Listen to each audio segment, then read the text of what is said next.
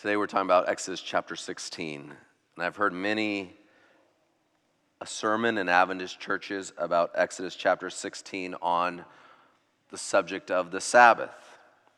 The reason for this is Exodus 16 affirms the Sabbath rest, even prior to its stipulation in the commandments being given on Mount Sinai. God demonstrates this affirmation of the Sabbath by sending only enough manna, which we describe as bread from heaven, to the Israelites for one day at a time, Sunday through Thursday. So from Sunday through Thursday, they only have enough bread or manna for that day. In fact, the Bible tells us that if the people tried to collect some and save it for later or save it for another day, that it would become filled with maggots and begin to stink. But on Friday, the Bible tells us, God provides manna for 2 days. On Friday, the Israelites were to go out and collect enough manna for Friday and for Sabbath, so that the seventh day they could rest. And what they store overnight, which every other day rots, miraculously does not rot on the Sabbath day. And in fact, the Bible tells us that when some of the Israelites go out to collect the manna on the other days, on Sabbath, that God rebukes them for their lack of trust, their lack of obedience and trust in Him. That to me is one of the great sermons which can be preached from Exodus 16, but I'm not preaching that sermon for you today. Another sermon that can be preached from Exodus 16 is the sermon that God is our provider. And we see that just even as I described. We see that message come through clearly, that the Sabbath is a reminder to us each week that God is our ultimate provider. He can do more for us in 6 days than we can do for ourselves in 7 days. So God says, I want you to step back and recognize that on this day you don't have to do anything, and I will still provide for you. That is a great lesson of Exodus chapter 16 as well, but that is also not the sermon for today. Another sermon that could be preached from Exodus chapter 16, and someone might hear, and indeed the lesson that Jesus emphasized himself about this passage, is that the manna is symbolic of Jesus. Jesus speaking of himself in John chapter 6, verse 41, I am the bread that came down from heaven. He tells his followers this. And then more directly, continuing on in John chapter 6, verses 48 through 51, I am the bread of life. This is Jesus speaking. Your fathers ate the manna in the wilderness and they died. This is the bread that comes down from heaven, so that one may eat of it and not die. I am the living bread that came down from heaven. If anyone eats of this bread, he will live forever. And the bread that I will give for the life of the world is my flesh. This text is teaching us that just as the manna sustained life, so too Jesus is the sustainer of life. And while manna came up short because it could only sustain life for a certain amount of time, Jesus can sustain us right on into eternity. Jesus is the ultimate manna, as He is the life giver for us for all eternity. That's another sermon that could be preached, but I'm not going to preach that one either. I don't know if you're realizing this, but you're getting a lot of sermons right here in one. So pick which one you like and you can roll with it after that. But another sermon that could be preached, and one of my favorites actually from Exodus chapter 16, is this. And it is that Exodus 16 is this beautiful demonstration of grace, of God's grace. It's a beautiful picture of God's grace. Exodus 16 begins in those first 5 verses, as Dr. Kellen read to us. It begins by telling us that the people are complaining and grumbling. They're complaining and grumbling. They've only been out of Egypt for 2 months. They've only been out of Egypt a couple months, and they've had so many amazing things happen in those couple of months. They saw the 10 plagues and that they were protected and delivered amongst those 10 plagues. They crossed the sea on dry land, and they saw the majority of Pharaoh's and the Egyptian army destroyed by that sea as it came crashing down. They time and time again are shown these examples of God's power and God's protection and God's providence in their lives and his provision in their lives. Even if you just go back, and you can read this later in Exodus chapter 15, just before in Exodus chapter 15, they go, they're thirsty, they're wanting some water, and they come upon this place and they drink the water, and the water is bitter. Have you ever had really bitter water? Where I come from, in the Central Valley of California, if you ever go there, I just want to encourage you to never drink water that is anywhere near close to Hanford or Armona or Lemoore, California. I'm just giving you this warning. If for some reason you're one of those people that opens up the tap and takes the water and just takes a swig of it without looking at it, that is not a smart idea. This water, although I don't even know if you would be able to get this water up to your nose, because if you don't look at it, if you looked at it, you'd see that it was yellow and brown, and I don't know that anyone should drink water that's yellow and brown. But if you don't look at it and you just try to take it up to your mouth, before it gets to your mouth, you'll smell just this rancid sulfur. They are trying to do everything they can to prevent people from drinking water there. My parents have lived there forever, and they tell me, oh, it's not so bad. There's some sort of chemical imbalance that makes your brain think too that it's not so bad as well. Someone came up to me after church and told me, hey, and warn the people in Australia too, never to drink any water from Adelaide. So I'm just giving you, so for our friends down under as well, in the States, don't drink water from Hanford, and in Australia, don't drink water in Adelaide, okay? So just so you know.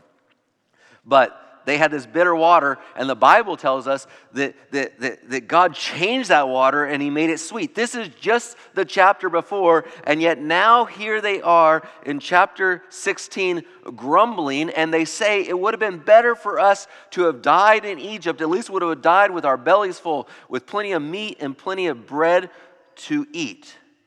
They're grumbling, and what does God do? He gives them grace. Because what is grace? Grace is receiving something that we don't deserve, right? Grace is receiving something that we don't deserve. Without any work of their own, without a spirit of gratitude, the people are reminded daily of God's provision and care through this manna. They're reminded of God's grace. This is grace. They received it on the days in which they were obedient, and they received the manna on the days in which they were disobedient. They received the manna on days in which they were appreciative and on days in which they were unappreciative. They received the manna on days in which they were rightly representing God's character to the nations around them, and they received the manna on the days in which they were dishonoring the name of God. That is grace, if I've ever seen it. But none of these are the sermons that I want to focus on today, just so you know. Today I want us to understand this. I want us to focus on this. We see in this passage a beautiful system that God has put in place. And if we understand this system, we will see that God desires to continue to deliver manna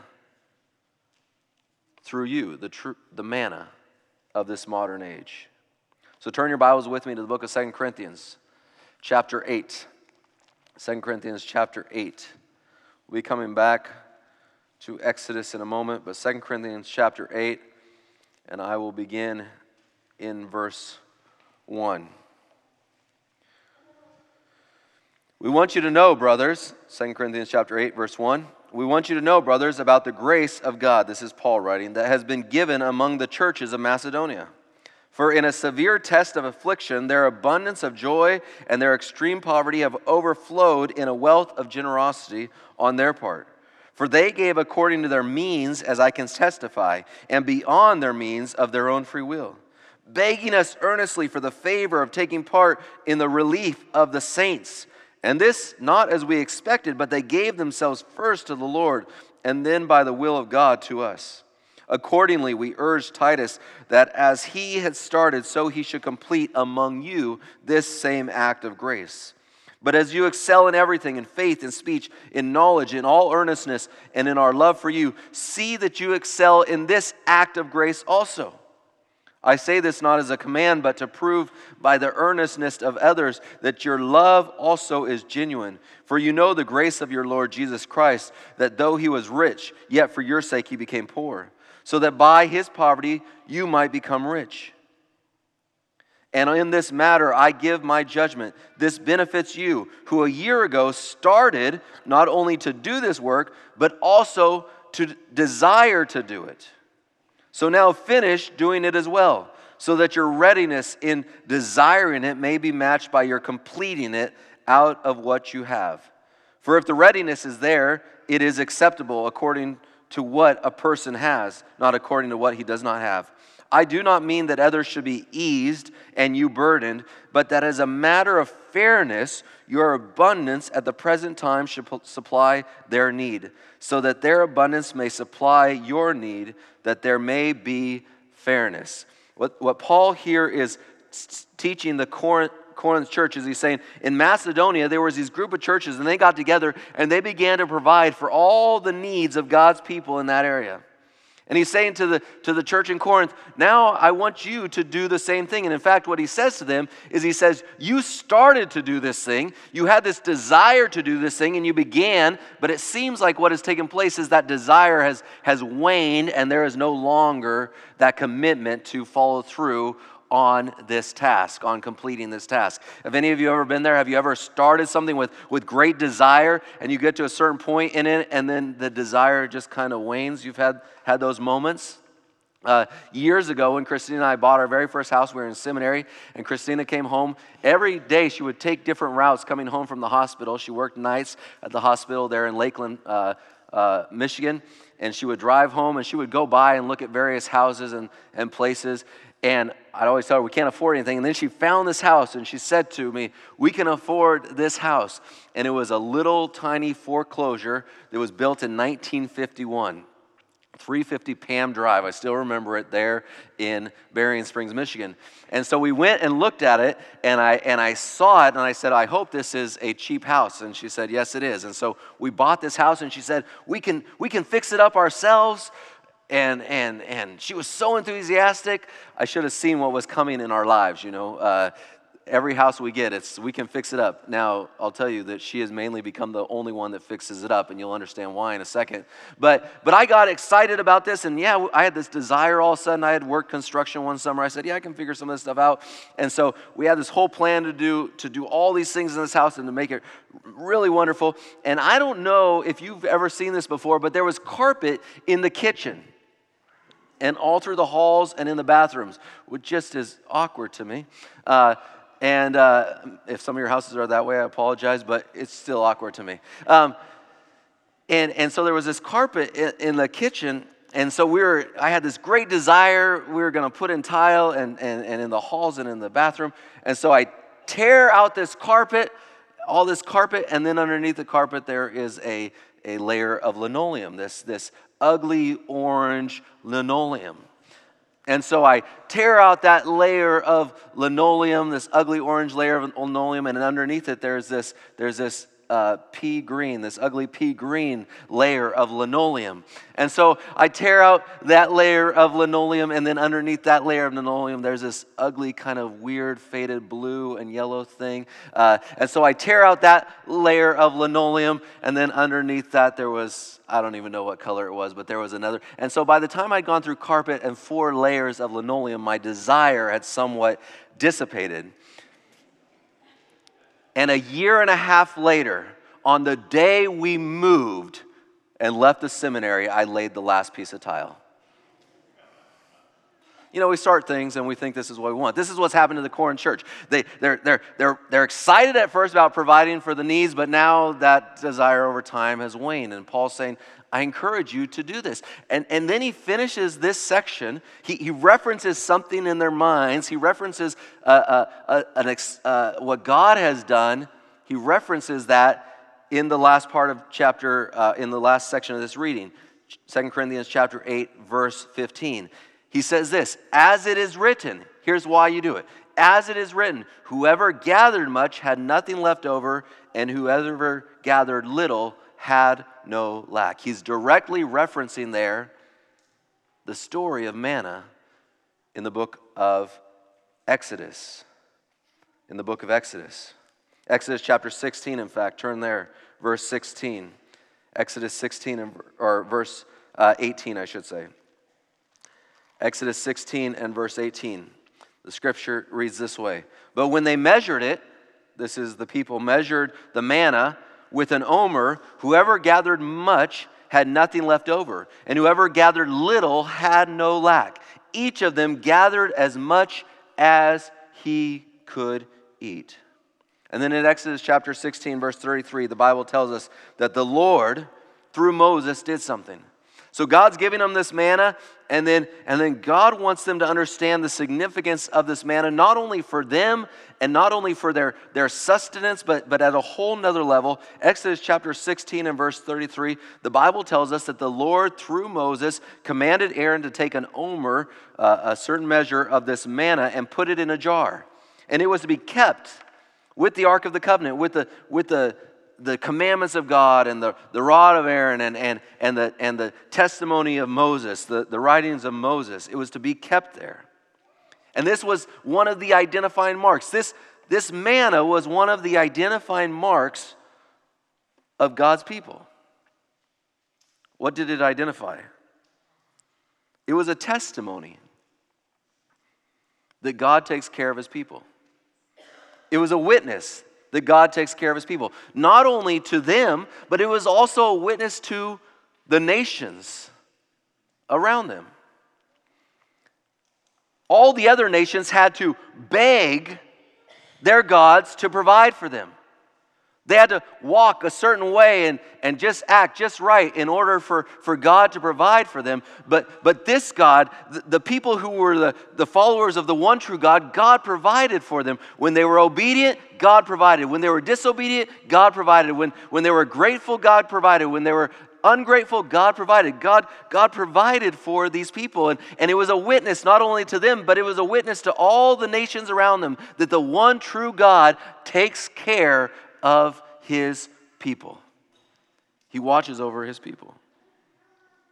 This was one of their identifying marks, that they were the true they're followers of the one true God. And this continued, God continued to have this being one of the identifying marks of God's people throughout history, even though the manna stopped. Turn to Acts chapter 4, the book of Acts. Matthew, Mark, Luke, John, Acts chapter 4. When the apostles are establishing the early church, when Christ is establishing the early church, I should say, through the apostles, the Christian church at the very foundation, there's this list of various things that these people were, they prayed together, they ate together, there were signs and wonders done amongst them, there was preaching, there's all these witnesses, there was an abundance of prayer that was done in their midst. There's all these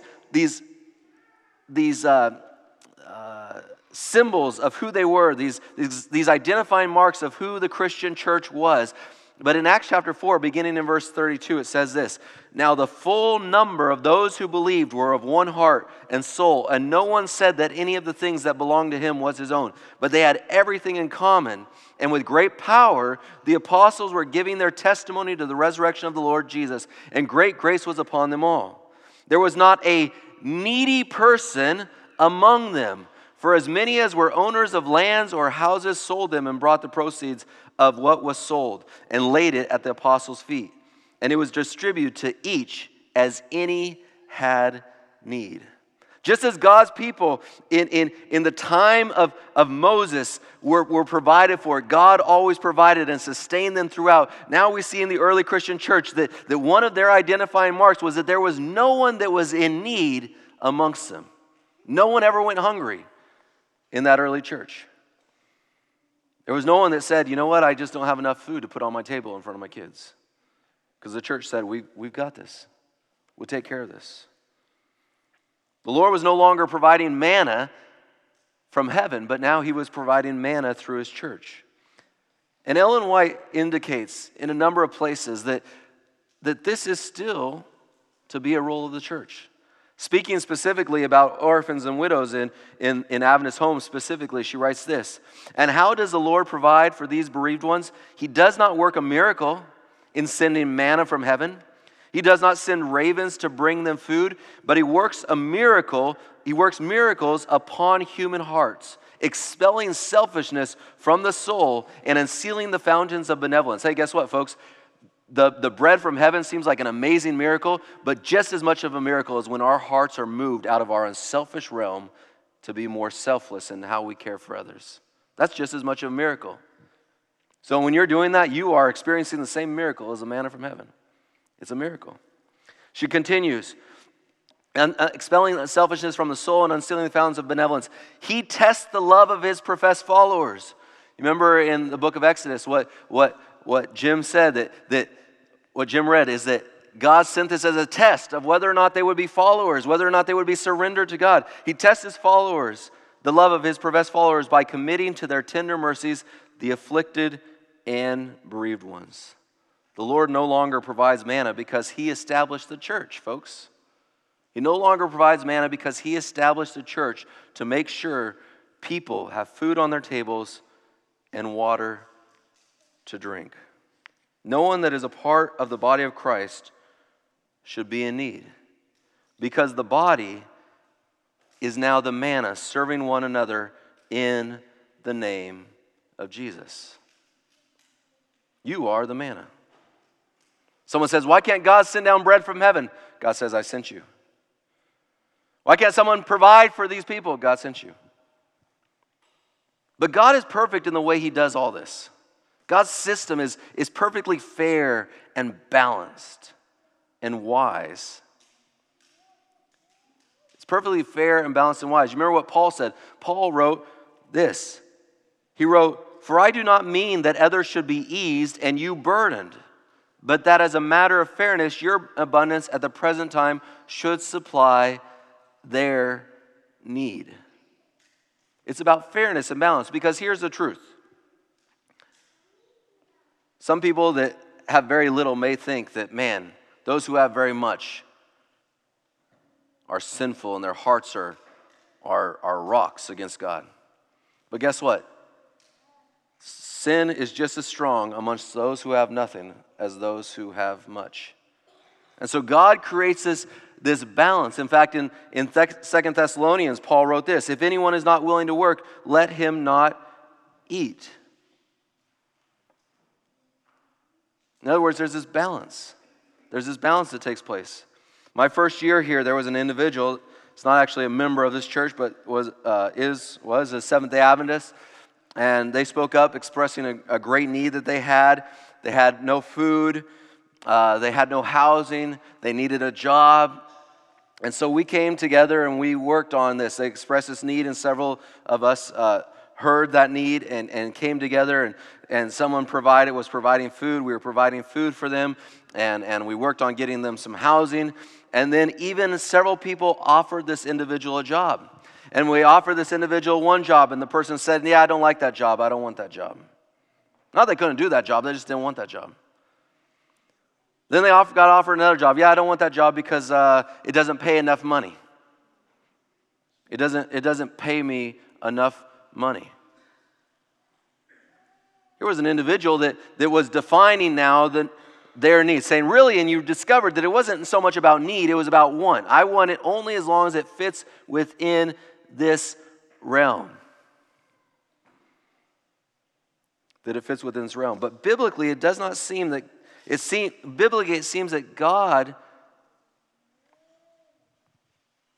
indicates that it's not about want, but it's about need. It's about need. This is to balance out the sinfulness on either side. The church is to be the manna, but the manna is defined by the giver, not by the recipient, just as it was in Exodus chapter 16. In Exodus chapter 16 and verse 16, it actually says this, gather of it, each one of you, as much as he can eat. And it seems like an open end there. As much as you want, you can have. But then there's this very next line. You shall each take an omer according to the number of persons that each of you has in his tent. Gather as much as you want, but really it's about this much. It's about this much. God says, you may think you need this much, but really you only need this much. And so I'm going to give you that balance, as much as you can eat. But then he defined how much that was. And what does the Bible tell us? The Bible tells us, which is so interesting, the Bible says some who gathered a whole lot, they never had too much. God had this miracle way of working that out. And whoever gathered little, They never had too little. God had this miracle way of working that out. In other words, it wasn't defined on want, but it was defined on need. And God even worked out a miracle that was the amount that went in there. The amount that went in there. Church, we are to be the manna for the people of God. Not in any time soon is God going to send bread from heaven. Till maybe the last days. Then why I said it's not probably anytime soon that he's going to send ravens. He doesn't need to, because he's already defined what is the manna. It is the people of God that are to provide for others, that are to give to others. And yes, we give outside as well. We give to others outside as well. But specifically, we give, God tells us to take care of one another. And in so doing, this becomes a witness, a testimony. By this, all men, you prayed this in your prayer, Kevin, that as we love each other, others will know that we are your disciples. By this, all men will know that we are disciples, that we have love, what? One to another. Wouldn't it be amazing to a world, as much as they want to criticize and critique the church, and they want to criticize and critique the values of God, if they could look at the church and say, but you know what? There's not one person in that community of faith that doesn't have a roof over their head. There's not one person in that community of faith that ever goes hungry. There's not one mother in that church that doesn't have diapers for her child. There's not one mother in that church that can't provide some sort of health care for her child. You know what's funny, folks, is a lot of people get a little tense about all the government programs to support the people. You know why those exist? Because the church stopped being the manna that God called them to be. You don't like those programs? Then let's be the manna that God called us to be. That's what God called us to do. To take care of one another. So I want to challenge us. I don't want you to just think about it corporately. This isn't, okay, throw more money into the offering plate. You can do that too, but this isn't that. I want to challenge us to, in our own lives, say, okay, where do I see a need and where can I be the manna for someone else? It may surprise you in those moments. It may surprise you in those moments. Even as I'm preaching this, I'm thinking about Cindy that's sitting right here in this third row. Cindy was in a grocery store. She ran into someone who had a need, couldn't pay for any of their groceries. Couldn't pay for any of their groceries.